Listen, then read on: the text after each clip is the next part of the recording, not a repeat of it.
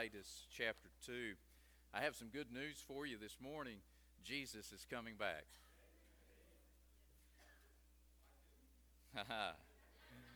Could be morning, could be night, could be noon.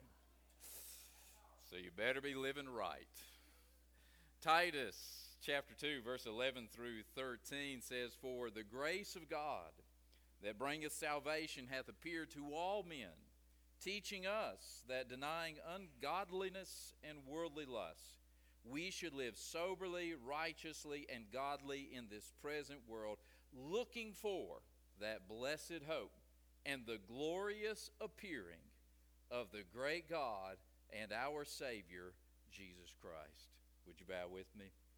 Dear Heavenly Father, we humbly approach your throne, asking you to open our eyes that we might see the truth of your word. Lord, we pray that you would give us minds to understand it and hearts to obey it. Father, I thank you for the promise of the second coming. It is such a hope-giving promise that we can cling to in the times of suffering and trial in life. Father, I pray that this would be ever imminent in our thinking and on the horizon, and that we might live as if your coming could be today, even this hour. And so, Lord, I pray and ask that you would use me to encourage your people today by the truth of the second coming, and I ask that in Jesus' name, amen. This week, the New York Times published an article entitled, "Teen Girls Report Record Levels of Sadness the CDC Finds." The article states that nearly 3 in 5 teenage girls felt persistent sadness in 2021, and 1 in 3 girls seriously considered attempting suicide, according to data released Monday by the Center for Disease Control. It went on to say that about 57% of girls reported feeling sadness every day for at least 2 weeks during the previous year. This survey was given to 17,000 high school students and found that the rates of sadness are the highest reported in a decade. And sadly, that is just another reminder that there is a lack of hope in this world. There is an overwhelming, a prevailing feeling of hopelessness among people, young and old. Hope is the confident expectation of something good to come. And when we lose hope and we feel hopeless, we don't think anything good's going to come. We think things are just going to keep getting worse. And whatever our situation is not going to be reconciled. It's not going to be fixed. It's not going to be turned around. We have to realize that human hope has been under siege by sin since the Garden of Eden. God created Adam and Eve with abundant hope. They had everything good to look forward to, and he warned them not to eat of the tree of the knowledge of good and evil, for in the day that they would eat, that they would die. And in some ways, hope would die. And yet, they disobeyed God. They brought sin into the world. Sin has been eroding hope ever since then, so that it is very hard for people to find real and lasting hope in this world. I would go on to say that it is impossible to find real and lasting hope in this world outside of Jesus Christ. Now, the world doesn't want to admit that. They can't admit that because they would say it's hopeless. If you don't put your hope in Christ, then there's no point to life. But if you break down their theories, their postulation, their systems, you'll find that it is hopeless. For instance, the theory of evolution is quite hopeless. There is no point to life. At best, they are trying to describe the origins of life, but they can't tell you the why of life. It's just simply a collection of random cells that found the right combination and began to work together. But the Bible tells us that there is hope in life. In the beginning, God created the heaven and the earth. You, my friend, were created with a purpose. You, my friend, were created in the image of God. There is hope in that. There's no hope in evolution. I'm here to tell you that there is hope in Christ. Real, true, enduring hope. Sustaining hope. We've already seen that the birth of Christ gives us hope. The life of Christ gives us hope. Even the death of Christ gives us hope. And certainly the resurrection of Christ gives us hope. Today we're going to see that the second coming of Christ gives us hope. In this letter to Titus, the Apostle Paul is instructing Titus on some big-ticket issues, you might say. He talks about how that he is to ordain elders and the qualifications for that. He talks about reproving those who are false professors and reprobate to the faith. He talks about how the men should behave and conduct themselves and the women. He talks about salvation. And in this letter, he talks about the second coming of Christ. Think about it. In this short theological exposition, he is inspired of the Holy Spirit to include the hope of the second coming. Now, just for a moment, I love to frame it in the context of Scripture because that's how we're supposed to take the Bible. But in the context of Scripture, this is 3 chapters out of 1,189 chapters. 3 chapters. 46 verses. 46 verses out of 31,102 verses. Less than 2 pages in your Bible, unless you got the super giant print edition. Barely 900 words in the English, less in the original Greek. And in that, he included the hope of the second coming. To me, that speaks volumes.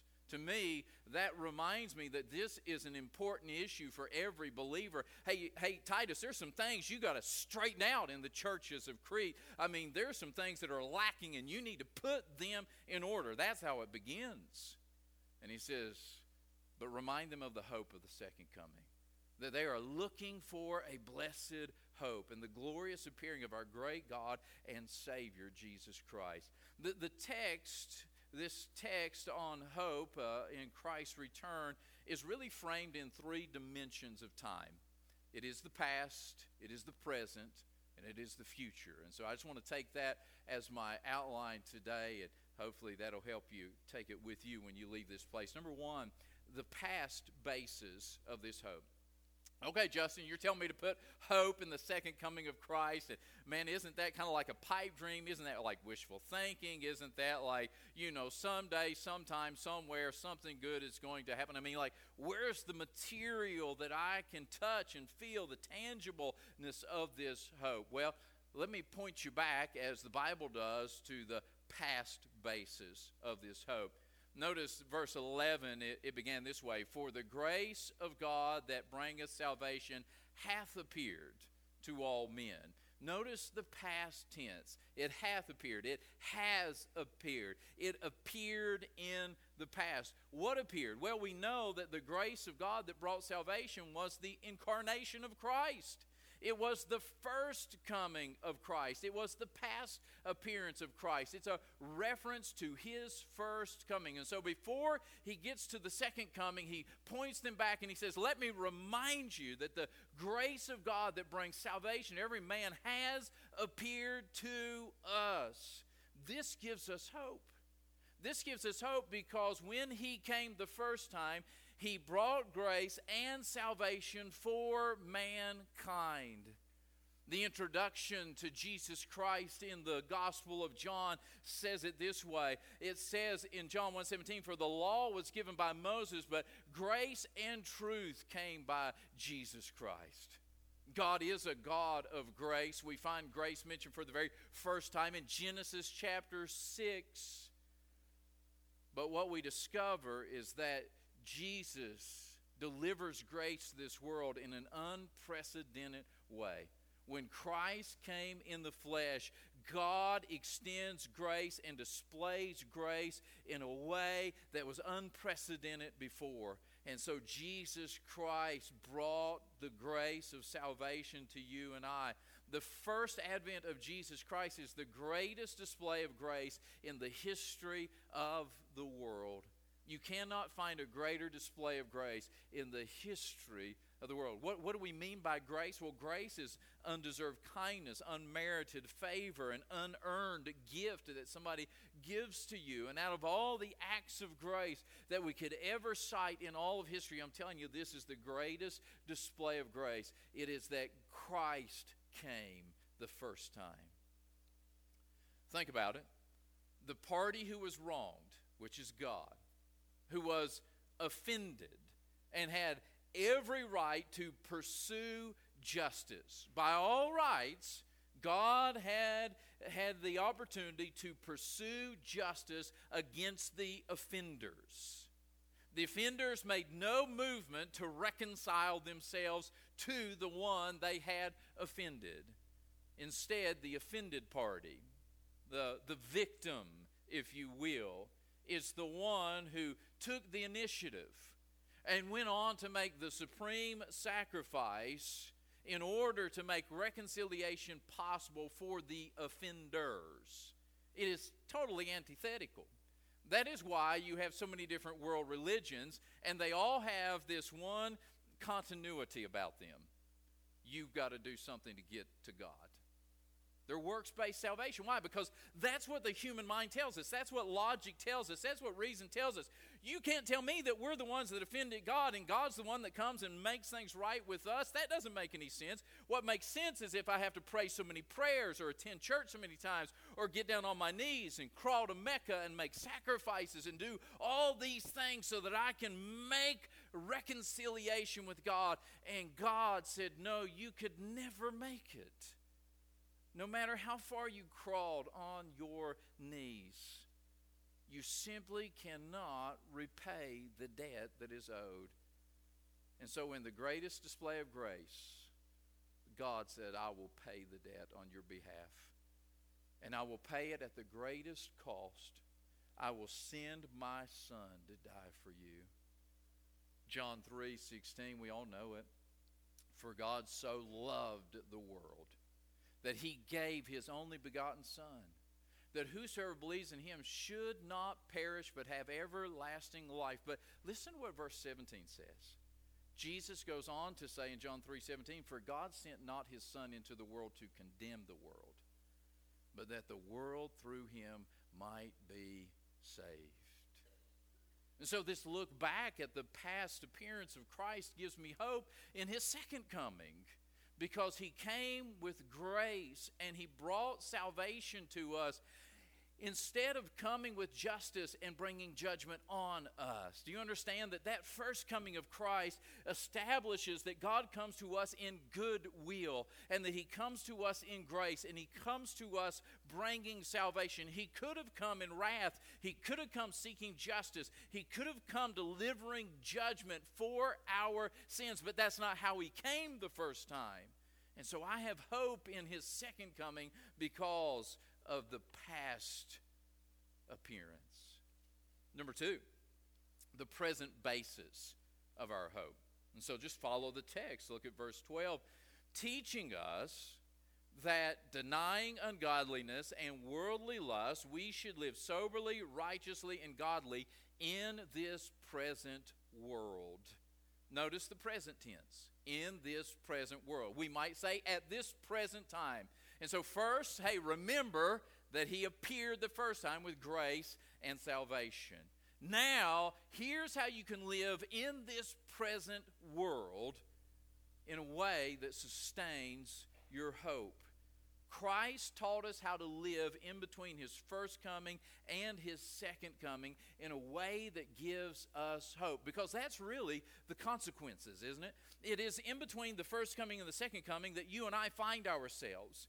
And it's in this place where our hope keeps getting drained. It's like our hope bucket has a hole in it. And every time we get that thing filled up, man, it drains out before we can get it back home. And so how do we maintain hope between the first coming and the second coming of Christ? I mean, we've been talking about his second coming since his first coming, 2,000 years. I remember when I was a kid, man, they got all hyped up on the second coming of Jesus. And they were showing movies to us as kids. And, man, people, they would just disappear. And everything would be left. And planes are crashing and cars are crashing. And, man, look, Jesus could be coming back. And we got real jacked up on that in the 70s and 80s. And then it kind of died down, didn't it? So that we're like, well, maybe we shouldn't be talking so much about the second coming of Christ because he hasn't came back yet. Let me tell you something, friends. The second coming of Christ is what sustains our hope in this present time. It is understanding that he is coming again. This word that is used in verse 12, teaching, is the Greek word that is used for a parent training their child. Just like all parents train their children, we teach them that there are some things that you are to do, and there are some things that you are not to do. Don't touch a hot stove.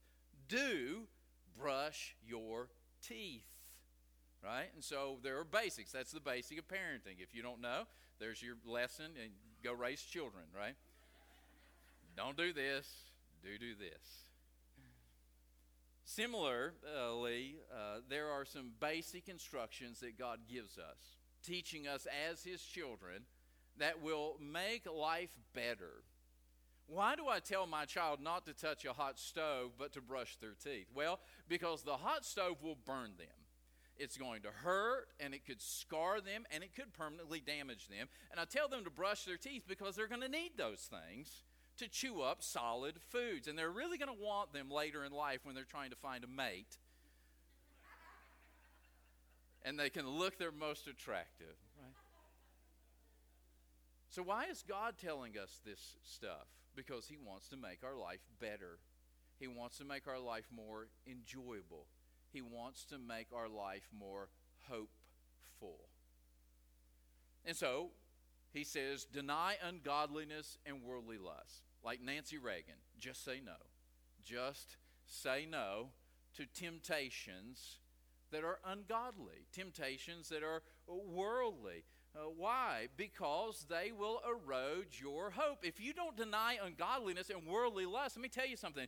You're going to find out that the Rolling Stones had it right when they sang, I can't get no satisfaction. There is nothing that you can do in this life that will satisfy you.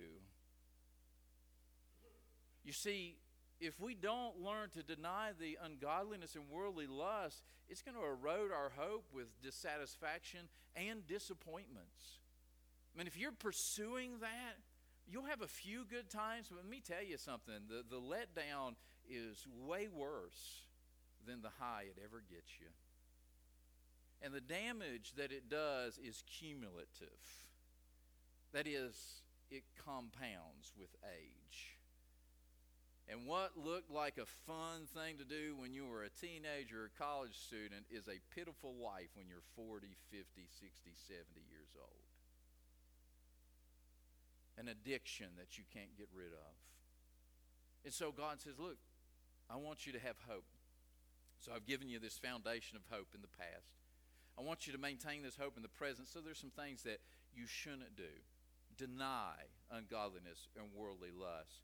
And then he says, do this. Live soberly, righteously, and godly.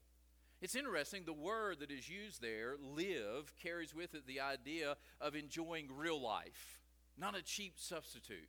Like God says, there's a real life that is out there. Jesus described it in John chapter 10 when he says, I'm come that you might have life and that you might have it more abundantly. Life without Christ is not real life. It's a cheap imitation of life. It's a disappointment. It will disappoint you every single time. And so God says, I want you to live the life in Christ, and I want you to live soberly, righteously, and godly.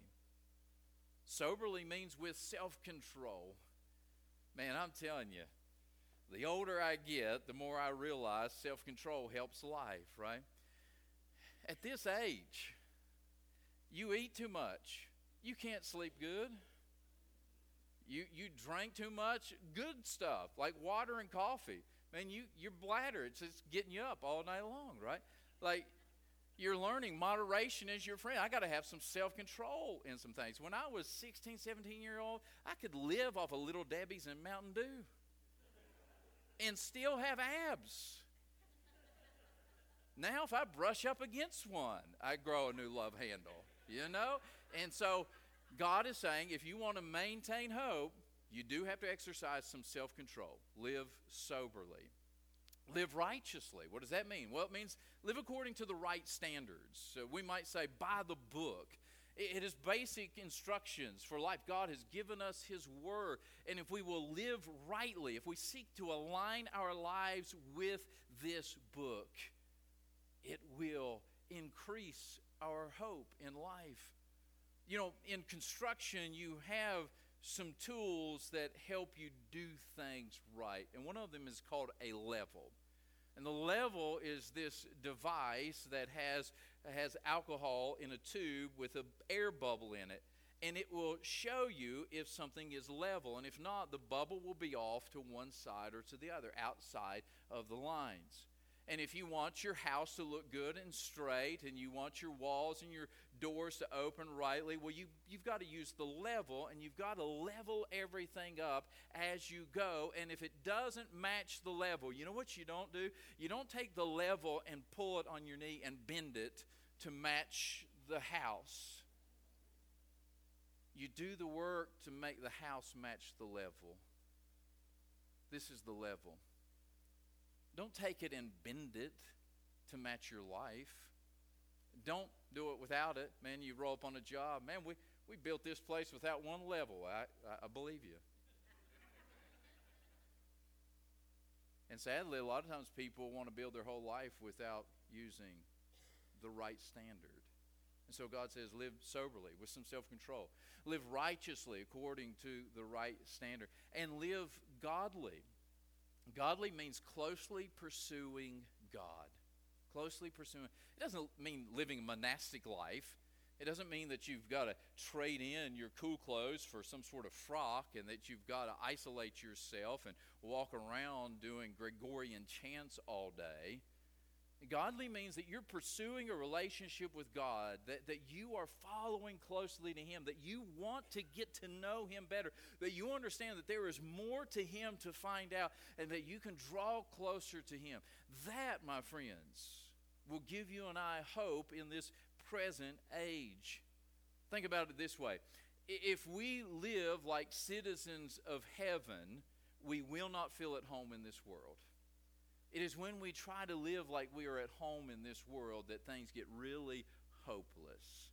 But if we live like we're citizens of heaven, we won't feel at home in this world, and we will long and hope for the second coming when Christ comes to take us home to our Father. And it will give us hope in this present age. And then third, the future basis of this hope is in verse 13.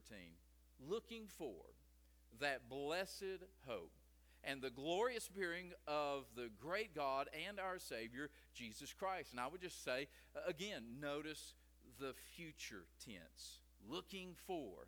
And so, past tense, He hath appeared. Present tense, in this present world. Future tense, looking for the glorious appearing. Looking for that happy hope. That word blessed there, it also means happy. It's a happy hope. It's a blessed hope. It is something that is joy-giving. It infuses my life with happiness and with joy. The second coming is a key component of the Christian faith. If you say, I'm a believer, I'm a Christian, I'm trying to follow Christ, I have a set of beliefs that are non-negotiable, then the second coming has to be in those beliefs. Why? Well, just the sheer volume of times it is mentioned in the Bible. Most people are shocked to find out that there are over 1,800 references to Christ's second coming in the Bible. Over 1,800. I think 1,845 according to Dr. David Jeremiah. 1,800. Imagine that. We're reading through the Bible in a year, right? If you're following the Bible reading program. That means over this next year, over the next 365 days, you will encounter 1,800 references to the second coming of Christ. Be hard to miss that. Be hard to say, well, that's not important.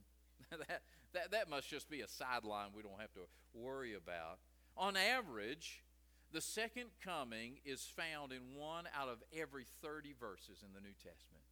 And so when you get to the New Testament, we're getting closer and the emphasis is getting stronger. And so 1 out of every 30 verses, we're seeing the second coming of Christ. Christ himself spoke of his second coming 21 times. Think about all the limited words that Jesus said that are recorded for us.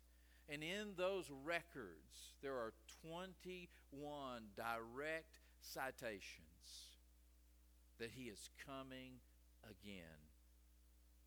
In fact, and this one is astounding, the prophecies of Christ's second coming outnumber the prophecies to his first coming 8 to 1.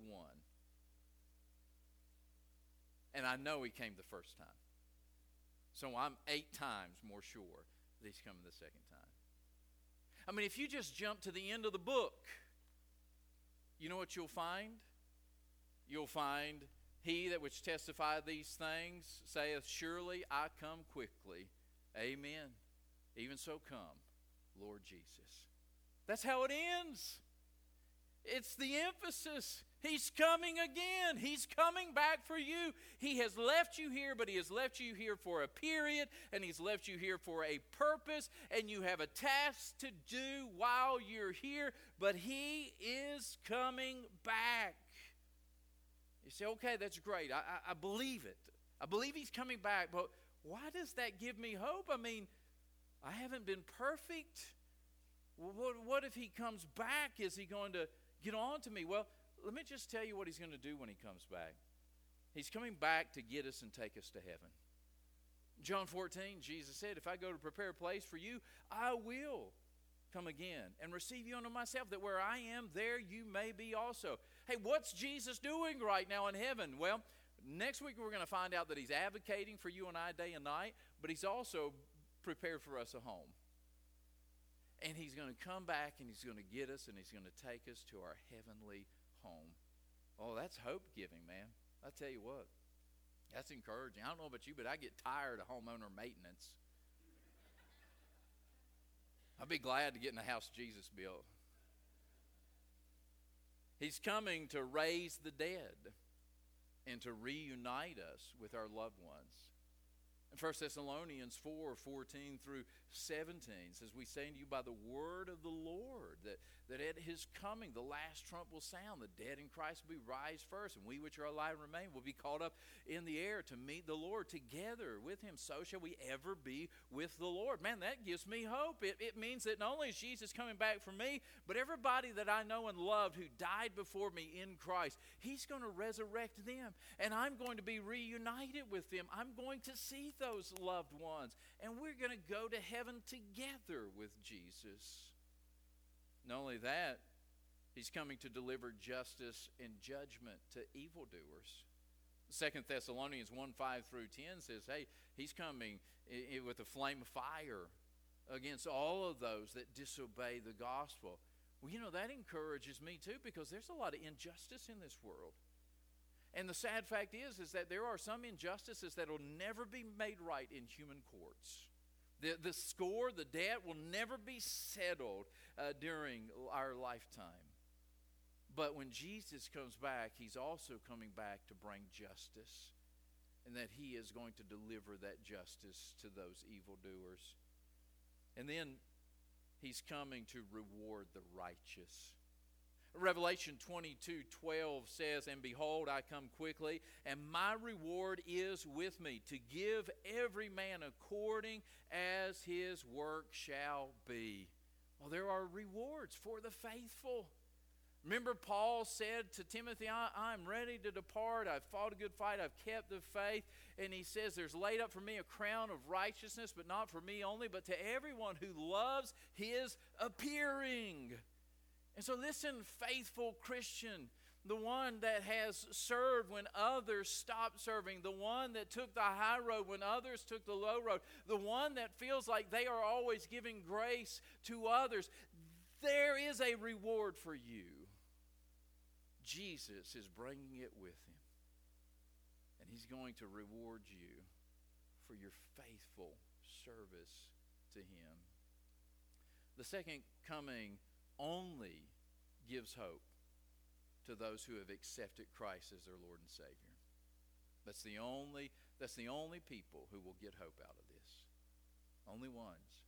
And so I would say to you, if you have fear about His return, you might need to get right with God. Look, I'm not trying to get all preachy on you, although that is my title, preacher. I'm just telling you, that's a diagnostic tool. If when you think about Jesus coming back, you're like, oh, I don't want Him to come back right now. The way I'm living my life, I'd be afraid to see Him. Well, you might need to get right with God. You might need to get saved, or you might need to repent. You see, because those who are living for the Lord, not perfectly, but trying to live for Him, it gives us hope that Jesus is coming back and we're going to be delivered from the oppressiveness of this sinful world, and we are going to see the one who died for us. The good news is that you can turn your fear into hope in an instant. All it requires is you repenting of your sin and receiving Jesus as your Lord and Savior.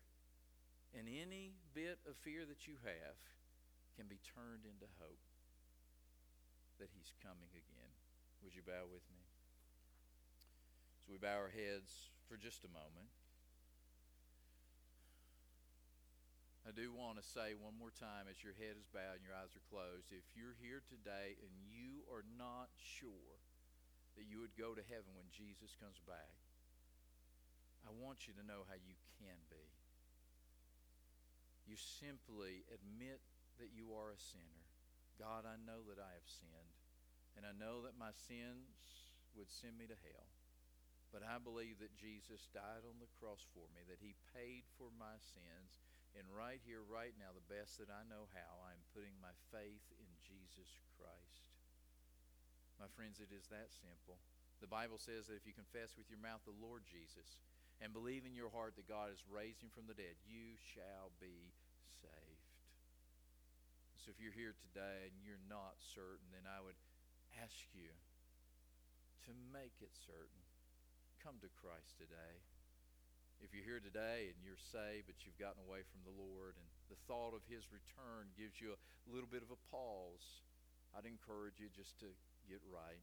It's a sweet thing. Oh, the devil lies to you. Your flesh resists it, tells you that it's a difficult thing, but I'm telling you, there's nothing sweeter than when a child comes home.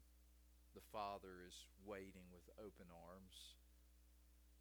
And if you're here today and you're a faithful one, you've been following the Lord, take heart, friend.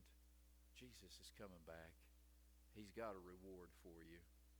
Let me tell you something. The greatest reward is that we get to be with Him.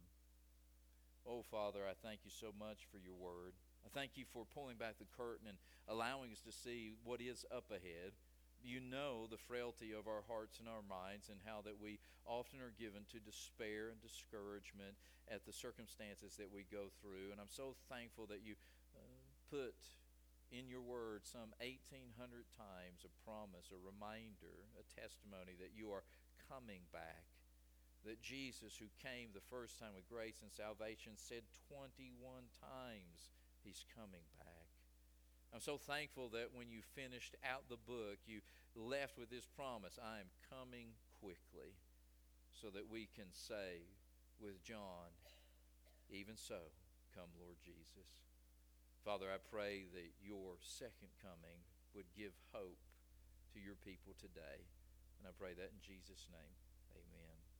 If you would stand.